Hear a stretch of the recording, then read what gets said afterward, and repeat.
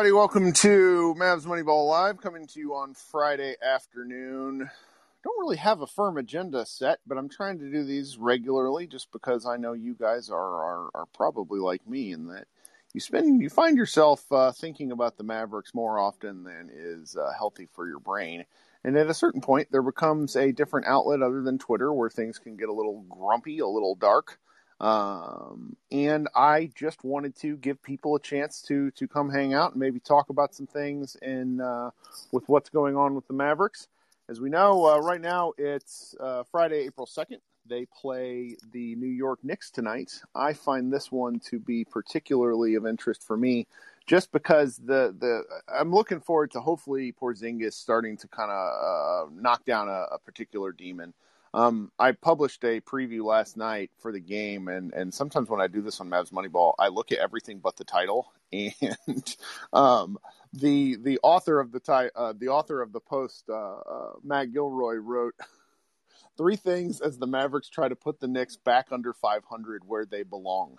And that has absolutely killed me. Been thinking about it all morning, and it's something that I'm looking forward to because the Knicks tend to be one of these teams that just drive us absolutely crazy, and I'm looking forward to seeing what happens. All right, so we have a speaker request. My man Grant, what's up, Grant? What's up? Are you ready for the Frank Ntilikina 7 3-point made game? I mean, there's so many options with the Knicks. Like, let's just look at the different guys that are going to potentially upset us. Julius Randle is the headliner because Mavericks fans and Dallas area people have been thirsty for him since the beginning of time. So he kind of stands out to me. You know, Frankie Smokes is another good one just for what you mentioned because, you know, the Mavericks could have, you know, they were rumored with him back into draft time. But what else do you have? Well, my reference to the Frankie Smokes was because last season him and Dennis Smith took turns beating the crap out of us. I think he beat the crap out of us in the AAC, and Dennis Smith beat the crap out of us in Madison Square Garden. This is probably a Taj Gibson, Mitch Robinson game though. If I had to, Mitch Robinson is out. He broke his hand. Oh, he's out. Oh, yeah. Well, yeah. So there's plenty of but it's like you look at their injury report. I'm actually Googling, or I'm not Googling. It says his foot. Yeah, foot. Sorry, he hurt his hand earlier in the year. It's like see if there's anybody else that's like out for them because they have 3 or 4 guys listed as day to day. It looks like Barrett is trending out, which is particularly interesting. Rose is trending in. And Barrett is somebody I'm looking forward to watching because I've always viewed him in the things that various draft people told me about him. He's like he's just there's just something about him where he's not quite as up until this season. Because frankly, he's had a fantastic year.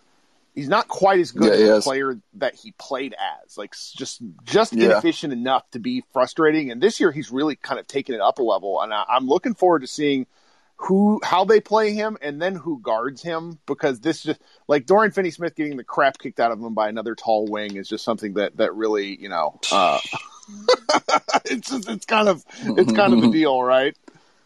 No, yeah, definitely. Emmanuel Quickley could have a record game, but this is probably more of like a Alec Burks, Nerlens Noel, Elfrid Payton type beat, especially Nerlens Noel. I know he wants to make Rick look stupid. So Dalton, a friend of the show, Dalton Trigg, is in the chat, and I bet he comes up and talks if he's able to at some point. He refers to them as versus Mavs All-Stars, like, and there's a list of like 40 guys. And the Nerlens one kills me because Josh Bowe was so into Nerlens early on, like just the biggest Nerlens advocate. And like Josh isn't really he's not really a fan of players. He tends to be fairly dispassionate. He was just convinced that Nerlens was going to be the next big guy. And then the hot dog thing happened, and then he got banished to Rick Carlisle. The hot dog thing is a top 5 Dallas moment of the last 10 years. Oh, yes, absolutely. And only diehards remember it, too. Yes. Well, and only even bigger diehards remember this. Nerlens Noel at the end of that season was actually phenomenal. He was real good. At the end of that season. He was phenomenal. He was one of the best defensive. I mean, he was the best defensive center we've had since Chandler. He was great. And then he's shown spurts. He's, you know, good coaching and playing time and understanding a system will help that. And he was great here. We were just a terrible team. Like I have to read. There's no way around it. Matt Phillips in the chat says, "Are we sure Josh Green didn't eat hot dogs?" I like that. Probably. I like that one. But so the Knicks game is something we could talk about here. They're looking at their schedule. I posted the title of the room just because you got to pick something. I said, can the Mavericks make a run? Can we argue that the Mavericks have been on a run and that I'm just such a game-to-game panic monger?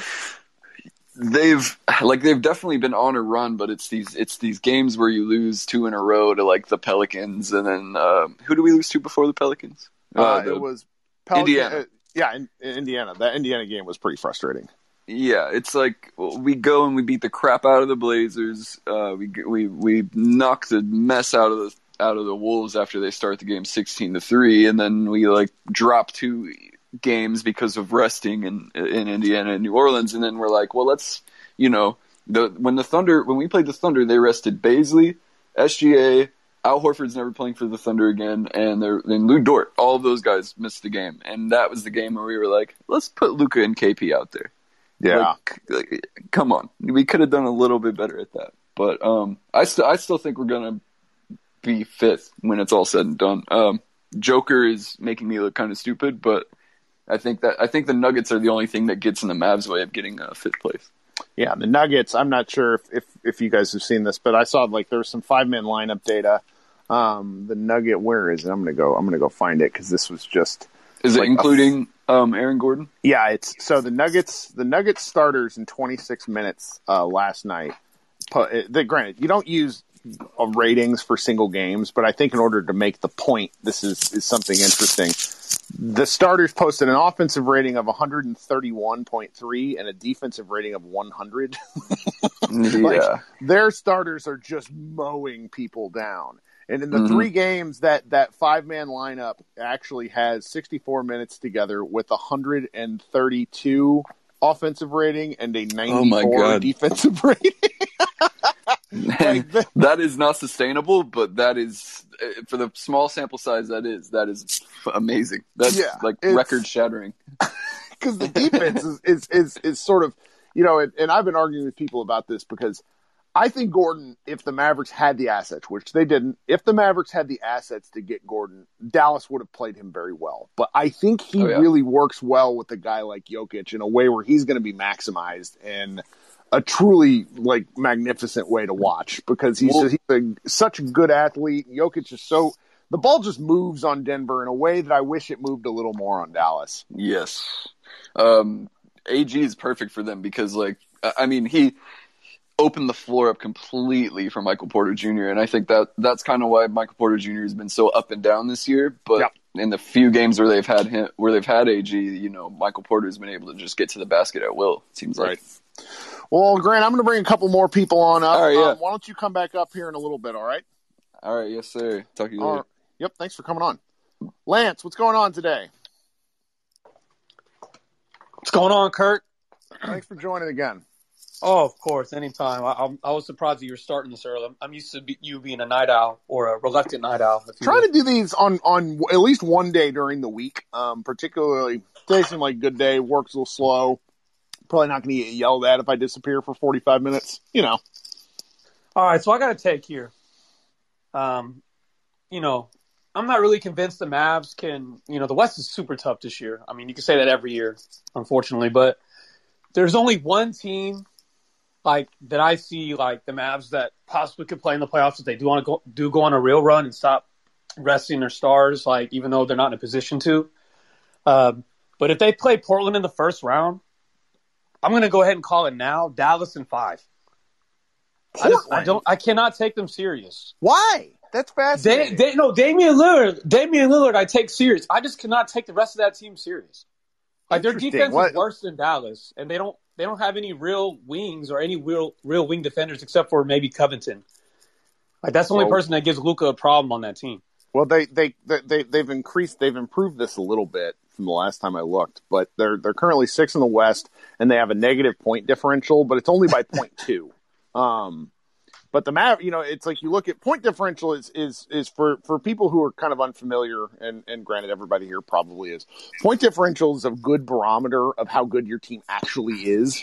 I think we should have seen this back in 2007 whenever the Mavericks got smoked in the first round, where their point differential was they played so many tight games and just won them all. And Portland's kind of done the same thing this year, where there's some thought that there's regression coming, but I don't really see how, in the sense of, it's like Dame just will not let them lose. There's no data behind that I can say this other than the fact that the man's been a god whenever it's been 5 points or less in 5 minutes or less in clutch time games. So, I like the take. I don't know. I think he sort of has the Mavericks number. If you look at, he's scoring something like 30.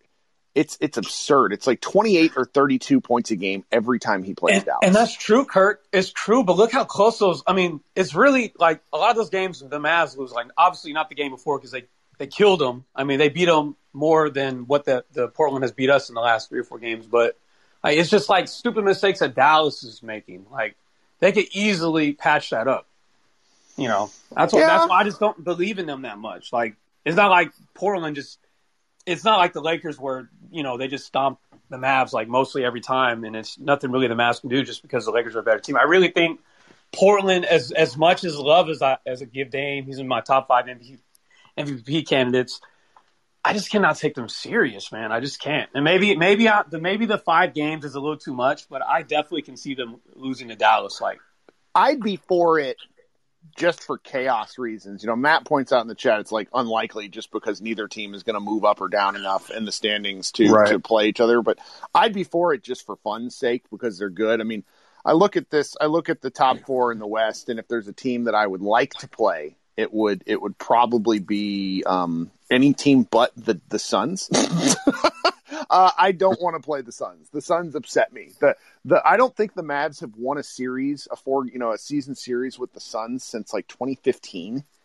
That sort of horrifies me. But we are getting to that point in the season where we kind of got to start thinking about it. But that's also why I titled the room, can the Mavericks go on a run? And they're 4 of their last 6, and I was trying to do some math to figure out how many they've won because they finished out January losing 5 straight, and then they lost on February 1st. And then since February 3rd, where they finally turned around and beat the Hawks, they've lost, let's see here, 1, 2, 3, 4, 5, 6, 7, 8 times. They've lost 8 times, and they've won a lot more than 8 times. Is the point? And because when they played the Hawks, they were 8-13, and now they are 25-21. So that would be, let's just do some math here. That's 17-8. They've gone 17-8. And that's pretty. I teased Grant about this on Twitter before All-Star break, where he's like, I think the Mavericks can really finish out this with a certain record. I can't remember what it was, but it was like winning 66% of their games, and that's a pretty close. Like that's looking at that now, like that's kind of what the Mavericks are doing. And I'm wondering, with they have the Knicks here, they have Washington, who is just like an engine of chaos. The Jazz are going to be a pain. The Rockets they should beat. Then Milwaukee, they always play the Bucks well. San Antonio, Sixers. If there's some opportunities even before the 10-game stretch in May where they play. This is a riot to end the season. They play. Good Lord! So starting April 26th, they play the Kings, Warriors, Pistons, Wizards, Kings, Heat, Brooklyn, Cleveland, Memphis, New Orleans, Toronto, Minnesota. Like, my God, they could really go on a real streak if they manage to not do the thing that they tend to do, which is play, these back-to-backs, which we'll get, that's just something we're going to have to figure out. But, Lance, you got anything else? Because I have somehow had like 6 speaker requests. Oh, no, let the crowd run loose, man. I'm just going to enjoy it and sit back. Sure thing. Thanks for coming up. All right, everybody knows it's our favorite overly positive, great man of the hour, Dalton Trigg. How are you, Dalton? Dalton, did you forget to unmute yourself? No? Maybe Dalton went somewhere. Okay, Dalton, you can I'll invite you back up later. All right, guys. Now the first, the next guest is somebody who this will be my first time actually talking to him, even though he's been a staff member all year. Is Talk. What's happening? Hi, Kirk. Glad you could join us. And you know, you and I have been talking all morning on Slack, but now we actually get to talk. So what's going on? Now, just looking at like you said, it's some trends to see if the Mavs can go on around, but the data is all over the place because the things they do. You know, you have like, I'm looking at last 10 games, and they have like in 10 games by percentiles, you know, they have like 1, 2, 3, 4, like 590 above percentile offensive games. Mm-hmm. And then you have clunkers in the tens, you know. So because they played OKC with like nobody, and then New Orleans when they sit Porzingis and Luka, and then Indiana when Luka said. So their data is like all over the place. You cannot figure out what these guys are doing. I'm looking at some of these games, and so you know we're playing the back-to-back right now, front into one. They play the Knicks and the Wizards, and you just know they're going to sit one of these two guys tomorrow against Washington, and that sort of stuff drives me nuts because I would much rather them at this point not give Utah any more tape, play them both, and then you know let them have from you know Sunday, Monday, Tuesday, like 3 days in a row off, like do something like that. Like, I don't, it's not tanking, but it's at this point in the season, you know, there's no real value in giving Utah more tape about what you do. And instead, I think what the Mavericks will do is try to get away. You know, I've not seen injury report stuff yet. I don't think either Luka or KP are sitting tonight. Because it's KP will play. It's a national TV game too, and the NBA has been very harsh on that. But if the Wizards, like Russell Westbrook, is single-handedly capable of just destroying the Mavericks. So I hope that they play that at least one or both plays tomorrow night. And I think tonight will be interesting because these teams, like you said, in point differential, they are quite close. So Dallas is 11th and New York is 13th, and they're like the opposite teams. So New York is like number 5.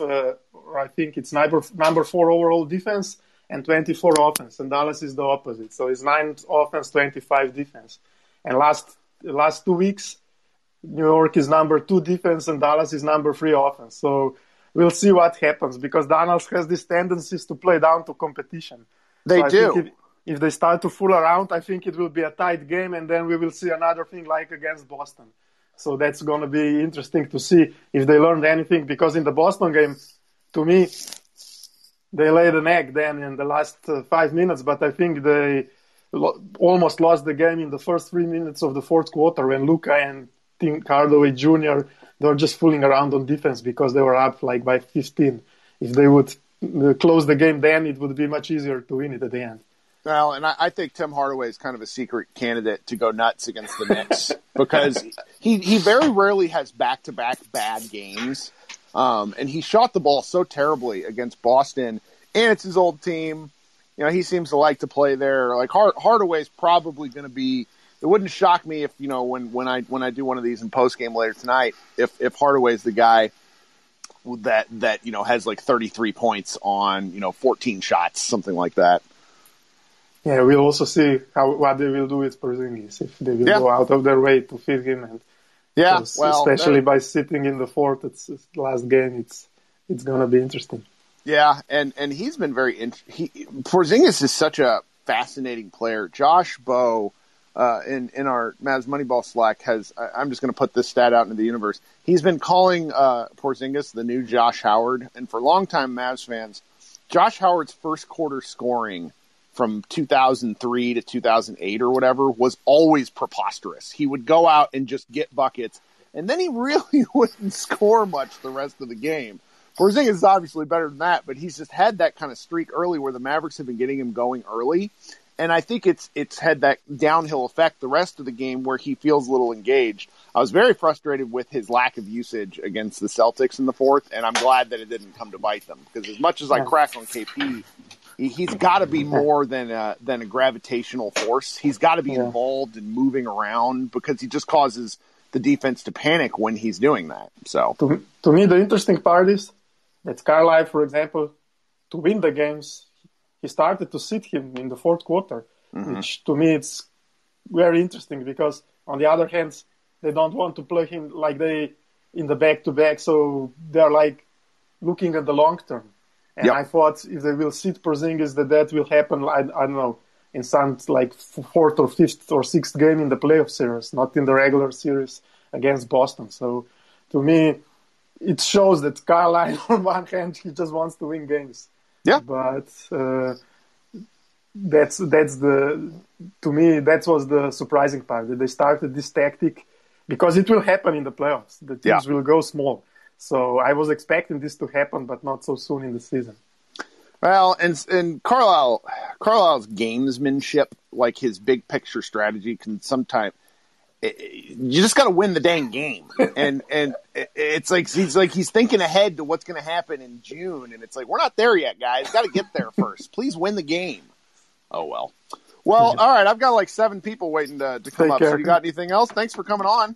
No, it's okay. Oh, and everybody in the chat, Iztok has turned in a marathon of an article that we're going to run on Monday about the Mavericks offense. So you will have that to read on Monday instead of doing work at your jobs. So everybody, thanks for coming up, Iztok. We'll have you on again soon. Yeah. Bye, Kirk. All right. Coming up next is Paymon. What's happening, my man? Hey, Kirk. How you doing? Not bad today. Good. Well, listen, I think the Mavs can go on a run, but I will be an anxious disaster if we have to play in that play-in tournament with an inferior opponent. So I saw somebody on Twitter ask Brad Townsend, is there any chance of us avoiding the play-in? And, he brings up our back-to-backs. Our schedule, the quality of our opponents makes it look like we can definitely go on a run here. I guess one thing that's kind of in the back of my mind that I'm worried about is Rick or the organization really deciding to rest some of Luka and KP both or either or on some games where it's like, oh, we could probably beat this opponent. So I think that's the one thing on my mind where I'm like, I'm wondering how much that's going to be a factor moving forward. Just avoiding the play-in, I mean, that has to be their number one goal and then some. When you look at kind of the breakdown of the West, the Mavericks are still 3.5 games back from the Blazers. They have a lot of work to make up. And as Iztok pointed out, and as we're all kind of talking about in the chat, Taylor just noted it, the Mavericks are playing like a team that is in a different place in the standings than they actually are. And that always drives me nuts. I know that they have to protect the health of their players, but I went off on kind of a post-game rant about this where half the chat disagreed with me. I'm less worried about these guys getting injured. These guys meaning Porzingis and Luka. I'm less worried about these guys getting injured from overuse. I'm worried about them getting injured because Luka's still probably 3 years away from being in kind of the needed physical shape. He's a young man. It's hard to learn these things. He's been a professional basketball player forever, but he's still got a lot of work to do on his body. And Lord knows Porzingis is just a constant work in progress. There's talk that people were telling me in the chat and then on Twitter, it's like, well, we don't know what kind of stuff he's working on behind the scenes. 100% accurate. But I do know that when there's a game every other day for 2 months, there's not a lot of time to do any of that. It's hard to work on his biomechanics when he's in constant recovery mode. So I don't know. This sort of thing, the 6th seed is got to be the team's number one goal because getting that extra rest would be huge. And I don't want to play the Pelicans. Do you? The Pelicans are they figured out that Zion can play just enough point guard to result. I mean, granted, they lost to the Magic last night, which was a riot, but they're when they get going, particularly against a team like Dallas, they're hard to beat. The reason we beat them early in the year is because Porzingis went bananas on offense, and so did Luka. But in that game, I'm pretty sure Porzingis still had a negative net rating. It's pretty frustrating. All right, you got anything else? Because I'm gonna bring on somebody else. No, go ahead. I know we got a lot of people in here. Thanks for coming up again. Anytime. All right, let's see here. Coming up next, we have Christian, who's been waiting a bit. Christian, what's up? Hey, what's up, Kirk? How you doing? Pretty good. So I just wanted to mention something. I think it kind of ties into can the Mavs make a run. I was, talking with, or I tweeted at Dalton on one of the pieces he had during last game.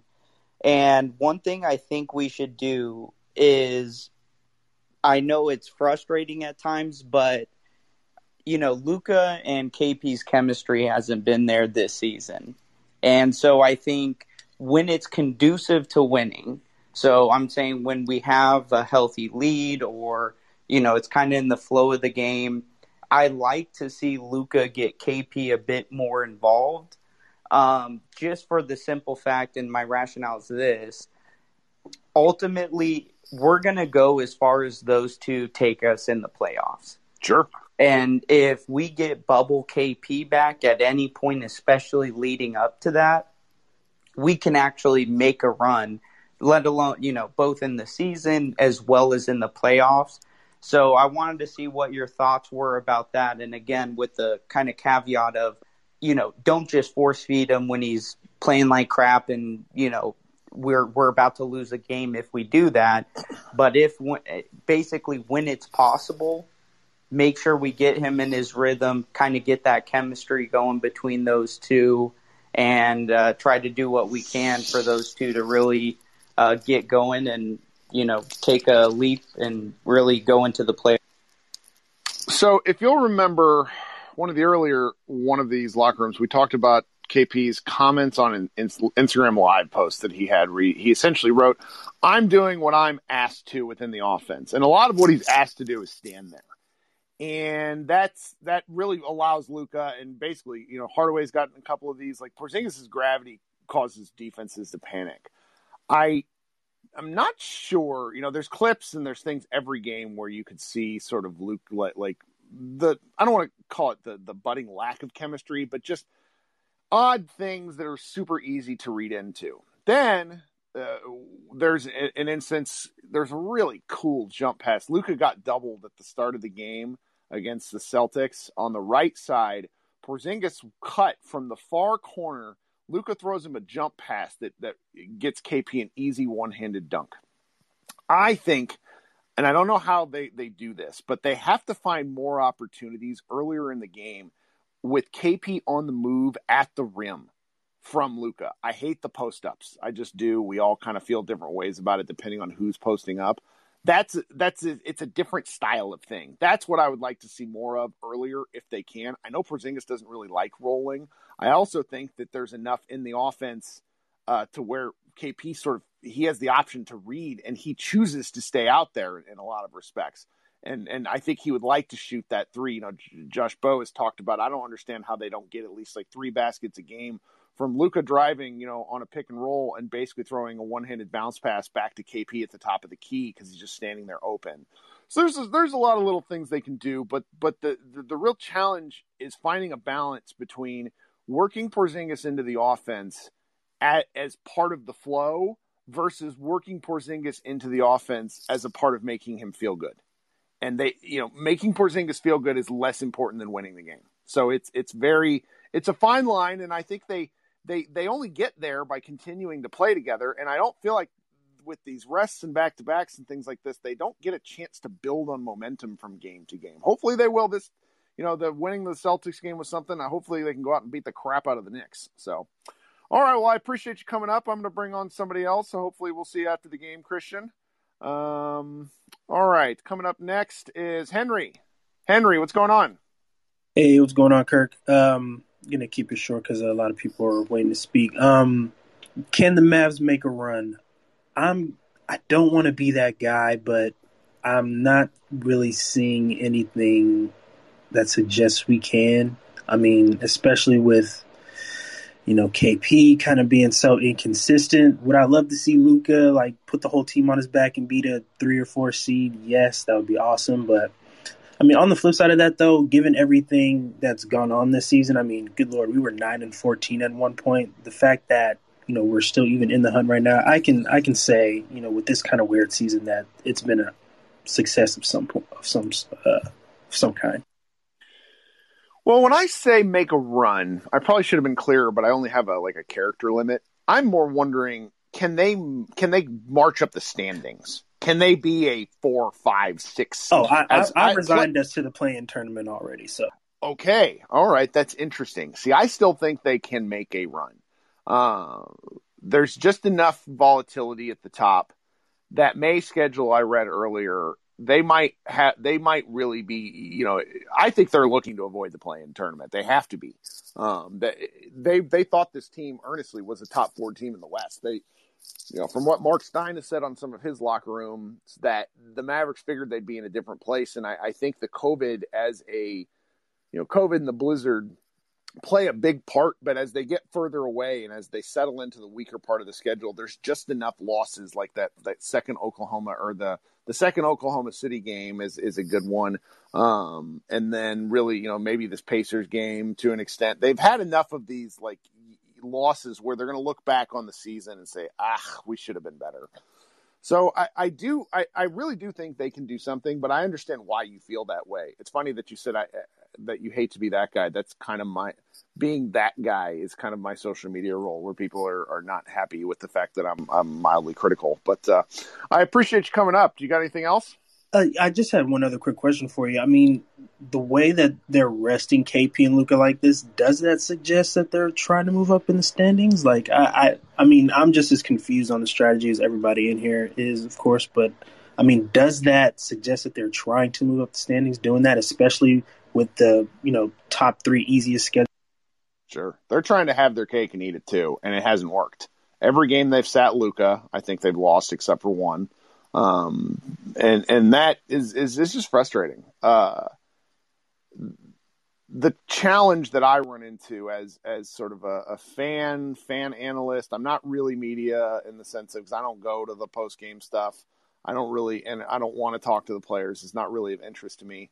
I'm not interested in what the Mavericks have to say, because they do the same thing that, politicians do, which is get up, filibuster, misdirect. They don't have any interest in telling the story of what's actually happening other than the positive things. They have an interest in selling a narrative, and they're really trying to skirt the line. And I have to balance being a grump with understanding that this is still a business and they're trying to move forward on things. But this season, I hope isn't one that we look back in 3 years and say, man, 2020, 21 was the season where we could have done something and the Mavericks didn't. So I understand why you feel that way. All right. Xavier's been waiting patiently. How are you, Xavier? Hey, can you hear me? Yep. You sound great. All right, man. I had 2 points that I just kind of wanted to throw out there and see what everybody was thinking. One of those things is it comes to a certain point where I feel like something has to give with all of these super teams and their ability to just have the kind of pick of the litter when it comes to filling out their team. You get these Lakers, these Brooklyn Nets, and things of that nature, and you have guys who get, the MVP candidates, and then they get the pick of the litter with the role players, and then when there's buyouts, they have the pick of the litter of those guys as well. At a certain point in time, it feels like the NBA needs to step in and create something that allows a little bit more balance. Like, it's okay that you can fill out your roster a little bit, but you're basically getting great players on excellent contracts just because they're willing to take less money to come play for a super team. When you say fill out the roster, are you referring to free agency or the buyout type stuff? All of it, actually. So free agency, trades, and the buyout markets. So I want to address the buyout thing first. I heard this morning. This is factually true. So the last 5 years, the 2 teams that have attracted and signed the most buyout candidates are actually the Bucks and the Cavaliers, which is really interesting to hear. And I didn't know that. But it makes sense because essentially both of those teams have been, before LeBron left, it was the source because guys were ring chasing. So right. For the deadline stuff, I think it's a little bit overblown. For the free agency stuff, I would really like them to see them get rid of conferences. It'll never happen. The Eastern market guys are too they're too married to their sub 500 teams making the playoffs and then getting those 2 games of revenue or whatever it is. But I think that could solve some of this a lot more than any sort of market manipulation in terms of balancing with what kind of non-coastal teams do. Kirk Goldsberry's article was kind of interesting. But really, it takes teams running things better. Let's just use the Mavericks as an example. I love this team, but they have made so many easy mistakes the last 10 years that drives me nuts. I mean, Mark Cuban let Tyson Chandler go twice. He wasn't there for the Darren Williams meeting. And when Darren Williams is saying, that upset me and was a factor in why I didn't sign here. So really, the margin for error on these non-coastal teams is different. I mean, the Lakers were a mess for 6 years. The Lakers are still a mess. LeBron James exists. That's what's different. The Knicks have been bad forever. I do think that the formation of these guys wanting to pair up. If the Nets win it this year, Kevin Durant's not going to be any happier. Because it's the same sort of, a bought, not built type thing. That rubs these guys wrong. They say they want to win a championship right up until they do, and then they're told that championship isn't as valid. It's kind of unfair. I see why they don't like it, but I'm not sure if there's much they can do, in terms of changing the rules because it's such a moving target. Right. I hope that the Mavericks become a team where players would want to go. Now, I don't necessarily think that's the case. It doesn't seem like that's happening anytime soon. Yeah. Okay. And the other point that I had is on a much lighter note, a much friendlier note. I'm starting to notice with the year-over-year growth of Luka, it seems like he's further along in developing his kind of killer mentality. It's like he refuses to lose so much so that the guy who was shooting under 10% from three has suddenly skyrocketed up. And it just seems like now he's becoming this kind of unstoppable force almost. And I'm just kind of really looking at it wow, this could be something really special come playoff time if he's able to kind of keep up that same kind of trend where he's just lights out from three. Yesterday I did some data digging. If you eliminate the first 4 games of the year, which were all in 2020, those December games, he shot 39.5% from three since January 1st. Yeah. I don't know what the ceiling is for him because it's almost too easy. He's not getting to the rim like he used to. His free throws are down both in terms of actual attempts, and then he's been kind of a mess from the line for 2 months. Yeah, he's been missing a little bit. It seems like he can never have his free throw percentage high and his 3-point percentage high. One of them, which makes no sense, because free throws and 3-point line shooting are correlated in real ways, and I don't get it. It's funny. I don't know what the ceiling is. I keep thinking of that ridiculous Michael Jordan quote from a long time ago, the ceiling is the roof. Yeah. This guy is so talented, but I don't know that Jeff Van Gundy on the game the other night talked about how the Mavs had done such a good job surrounding him with the right kind of guys. And I'm like, what team are you watching, Jeff? Really? Yeah, you can always tell when the announcers don't really watch the team that much when they start saying that. He and Porzingis work a lot better on paper, and they do work really well together because there's a lot of just things that occur because both of them are on the floor at the same time. But this team maximized is something I kind of have a hard time envisioning because I'm not sure who the right kind of guys are to play. I really waffle where I want them to have another ball handler, but then I also want them to have more shooting. It's somebody made the comment of what if you put Luka in place of Shai Gilgeous-Alexander on that Thunder team? How good would they be? And these are the sort of thought experiments I really enjoy because he's just so good. It's the playoffs are bound to be interesting so long as I really just don't want them to play. I don't want them to. Who did I say earlier? I don't want them to play the Suns. Chris Paul Luka's going to get to that point because he's a killer. You're right about that. But Chris Paul is even worse. He's an angry old man killer, and I don't want to play that. He's a vet killer. Yeah, he's got the experience to go along with the mentality. Ugh, so it's a little different for him. Plus, every time Booker plays the Mavericks, for some reason, it's he's about to score 50 in his sleep. Yeah, I still can't Luka on if the Suns had drafted him, I think the Suns would be just kind of at world beaters at this point. But thank you for coming up. You got anything else? No, that's it, man. Thank you. All right, appreciate it. All right, I'm going to do a couple more folks, and then I'm going to have to get back to work. Brandon, how are you? I'm doing pretty well, Kirk. How are you doing? Great. Thanks for coming up. Absolutely. So I kind of wanted to circle back. I know we've gotten off of it, but the Boston game the other day, sure, where KP sat for, I think, 10 of the 12 minutes. I perfectly understand Rick's logic behind it, because you see the lineup Boston has. It's a bunch of small dudes, and Porzingis struggles in space against small dudes. Like, I definitely get that. But do you think there's going to be any takeaways from, by Carlisle from this game? Because despite his idea that it was bad for their defense to have KP out there, essentially without KP out there, they scored 35 points in the quarter, and almost all of it at the rim. I disagree with what Rick did. The basis of their defense is a lot of drop coverage stuff, and they went small to match the Celtics, and instead the Celtics just marched to the rim. Like, Jason Tatum is such. I mean, number one, that man is enormous. He is a legit 6'10", and they had nothing. They were doing nothing. They just got lucky. He missed that dunk. He missed a couple of layups like that. Boston had opportunities, and they just didn't take advantage. So I'm not.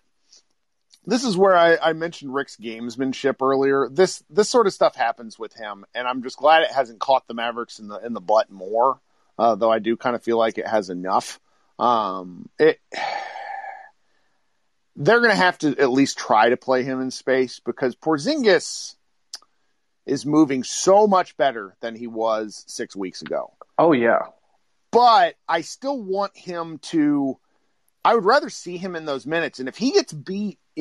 He's 7'3". When he sometimes refuses to put his hand up, like on contesting distance shots, which drives me crazy. But I would much rather him see and then try and fail versus not even get an opportunity. Does that make sense? Because if the Mavericks have some tape of him and he's just the Celtics, that they were bombing 17-footers or 3-pointers and making them. And Porzingis is challenging late. You live with that over some of the rim looks, because the rim looks the Mavericks were giving up were murderous, real bad. Oh yeah, exactly. And I mean, as much grief as sometimes, especially earlier this season, I mean, Porzingis is still very good at defending the rim, and I just think that, I mean, just kind of it's another example of Rick trying to get too cute and almost outsmarting himself, because I mean, it's not. I guess Maxey kind of is, although he looks tired right now. Yeah. But it's not like we have a Draymond type of guy for us to go small with that, he can keep guys off the boards. He can still play big and protect the rim, but also switch on to almost anybody else. And right. Like I said, I guess Maxey's probably that guy for us, but I mean, he needs a break. Okay. Yeah, and I agree, and I'm not really. I just hope they figure something out, because it's for a 15-person roster, they need to steal a few more minutes here and there for all these guys, and Rick just doesn't do it. He doesn't do it. 2 minutes, like 3 minutes of Josh Green didn't hurt the Mavs the other night. I would like to see 3 minutes of Tyler Bay playing, even if it's a smaller lineup, at least you have somebody who can jump and has a wild wingspan. They just have to start doing it. And maybe, some of these games against weaker teams or opportunities, I don't know if he will. I think there's a little bit of a disconnect between the front office and what they envision and what Rick actually wants to put out on the floor, because he's an absolute control freak. But, what do you do? All right. Well, thanks for coming up here. I'm going to invite a couple more people up. All right. Thanks for having me. Sure thing. All right, coming up next is Maurice. I love that jersey, man. That's a good-looking jersey in your profile photo. Can you hear me? Yeah, you sound good. All right, thank you. Because I'm driving, I don't want the audio to be too bad. I wanted to touch on something that kind of the conversation you had with Xavier when you talked about free agents not coming here. As somebody who's not a native of Texas, a Mad fan that's displaced, what do you think is one of the reasons or the main reason why it's so hard for free agents to come to a big market like the Dallas Mavericks?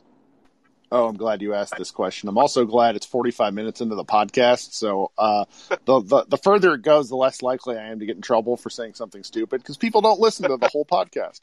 There's a lot of answers to this. The first answer is Dallas owner Mark Cuban.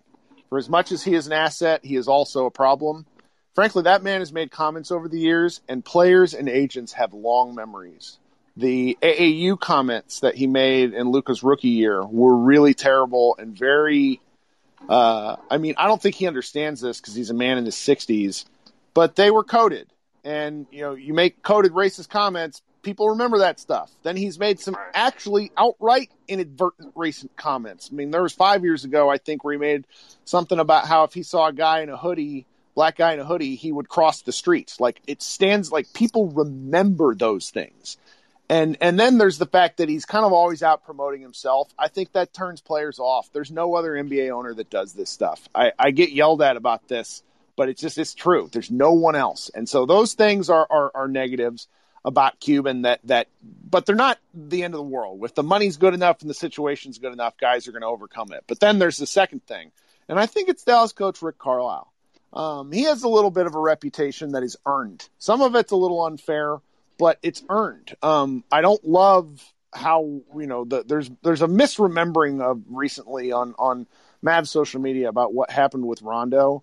But using it as an example, he butted heads with a very good player is the bottom line. And those sorts of things, you add Cuban and Carlisle together, and then you add a guy like Luka, who, if you're going to play with Luka, you kind of need to fit Luka's style. And so I think that those things all put together make Dallas not quite as appealing of a market as the Mavericks like to paint. Now, guys in the right mindset that want to play the right way, and if Dallas can sell somebody else and Luka, frankly, on getting the ball out of his hands a little bit, I think there's still a lot of opportunity for players. But it's those things are not going to outweigh the fact, they're not next to an ocean. They're not in Southern California or South Beach. So those things they add up, and it's enough, I think. Does that make sense? Yeah, I understand what you're saying, especially in regards to Cuban's comments, because I remember one time, granted, we were never going to get this player, but he made a comment about Kobe saying the Lakers should, back when the amnesty clause was a thing. Yes. And said, oh my God. And that they should use the amnesty clause on Kobe Bryant because he's getting paid too much money. Or I think we played OKC in the playoffs not long before Kevin Durant was about to become a free agent. And I think Cuban made comments about Russell Westbrook. And yes, in the press conference, KD and Westbrook did a press conference together. And KD said he's an idiot. He doesn't know what he's talking about. And I'm like, look, if we were ever going to have a chance at KD, it's probably gone now. So that's over with. And it's just enough. It's, like Steve Ballmer is a bloody moron. He dances in the press box and is kind of a lunatic. He's also like one of the 5 richest men on the planet. So they're all these, Dolan is a horrible owner. The Lakers were a train wreck for years. They had like one of their back office bartenders as a scout. Like every team has something. The right situation of events can really turn a blind eye to some of the history that have happened. But I think that to answer your question, there are just enough small things that probably consciously and then subconsciously weigh on these things. Then there's how the Mavericks approach free agency period, which seems to be they get like this short list and then they don't talk to anybody else. I don't know. It drives me nuts. I think a lot of what Darren Williams said about Mark Cuban missing the free agency meeting and Donnie Nelson's pitch is basically trust me, as if they're going on a date or something. Horrendous pitch. Trust me is a terrible pitch. Terrible pitch, especially when you have an aging Dirk Nowitzki and really not much else on the team. I probably shouldn't trust you with anything, but I think that's going to come back to really bite us in the ass eventually because players are going to hear that and they're going to think, well, is this the way they're still carrying themselves during free agency? Like, I think fans have this misconception that players are just gonna come play here because Luka's a great player, but it's definitely more to that.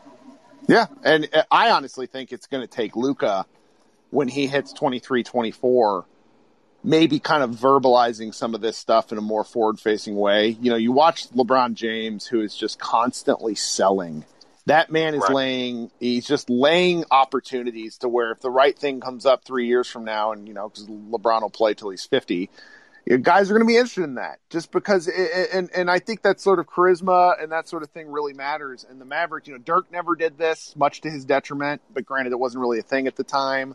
I think Luka needs to be doing it a little bit more. You know, maybe Porzingis might, but I mean, as much as you know, I'm trying not to be quite so critical of Porzingis lately, but Porzingis is very interested in Porzingis.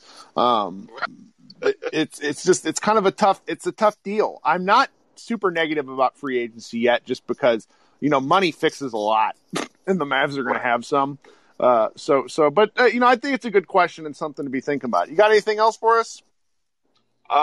Not much, except for the fact that I kind of mentioned this on my podcast with Bibbs, but nobody really wanted to play with LeBron his first stint in Cleveland because it was Cleveland. It wasn't until his second stint where he proved they could actually win and build a team where players were actually willing to take less money to come there. So maybe that's what it's going to take for the Mavericks. We'll see. Plug your podcast before you get on, before I bring somebody else up.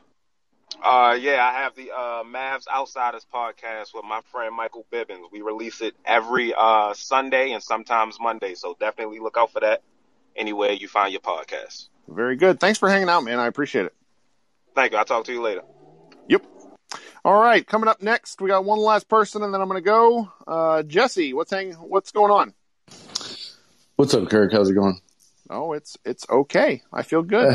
Yeah, I mean, like, to answer the original question, can the Mavs make a run? Like, I think the biggest thing is Carlisle going to act like they're trying to make a playoff spot, or that they've already made the playoff spot and they're resting? Because, like, you look around the league, how many 25 and under players are sitting on back-to-backs, and how many times are we just sitting and resting to get a play-in and lose? Like, what are you resting that for? So I think they're really going to have to start playing on some of these. Maybe not every back-to-back. We got a lot of back-to-backs coming up, but maybe half the back-to-backs play through. Maybe manage their minutes a little bit better. I think, you know, if players want their stats, it's like, do you want your stats, or do you want it to make it to the playoffs and win? So that's really, like, you can play them 20 minutes a game. There's no reason why they're playing 35 minutes every single game and then just not playing them at all and taking scheduled losses. So I think it's really going to come down to how many back-to-backs they actually play.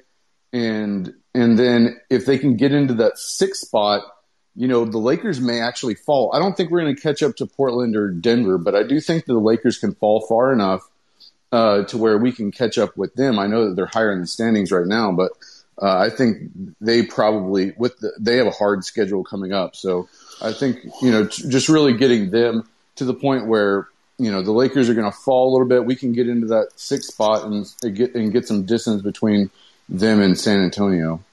Well, I want to address something you said last first. You know that LeBron and AD are both going to come back just at the very first time they played the Mavericks. Right. So that's going to be the game. That of course it will be the game because we played the Lakers on a back-to-back.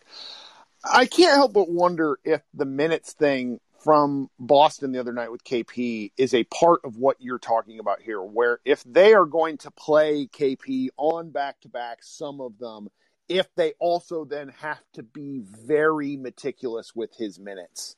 I hate that, but I think that might – I just can't shake that might be part of it. I don't know what they're going to do because, you know, apparently none of us know anything because they set these guys at times that make no sense to us, and then they play, you know, Dorian Finney-Smith 40 minutes. So this sort of stuff is really tough. I don't have a good sense of what they're going to do because I think all of our like logical senses dictate they do one thing and then they do something else. And what's worse is because of how they communicate injury info, we don't know if it's rest or we don't know if it's Carlisle being silly. You know, I know from gambling podcasters that Carlisle is like one of the three worst defenders in the league about, one, how he uses the injury report, and two, how he turns in his starting lineups. Yeah. and so you don't know with them. You just don't know. So I think we're just going to have to be. Yeah, another thing with Carlisle, he tends to save all of his stuff, all of his juice for the playoffs, no matter what. Like, he's hiding certain sort of actions and hiding certain, things he does. So, like, I do think he's like, yeah, he's saving everything, but, like, you're not high enough in the standings to really have that strategy right now. But I do, if we do end up getting that 6th spot and we don't have to go in the play-in, I think we can. I mean, how many times have we lost to a quality opponent when we were all healthy?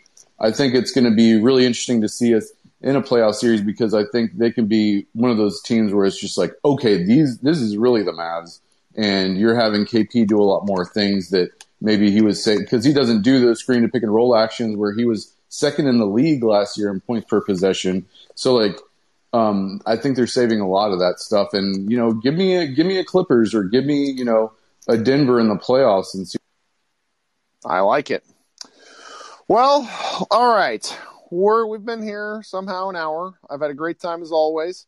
I'll be back doing this after the game. It's an early game, which is nice, which means we could all do this and get on with our evenings. I hope you guys come hang out. I appreciate you hanging out for the whole hour. I see we've had close to 50 people in here the entire time, which is really something. This has been Kirk Henderson with Mavs Moneyball Live, and I will talk to you guys in probably less than 10 hours.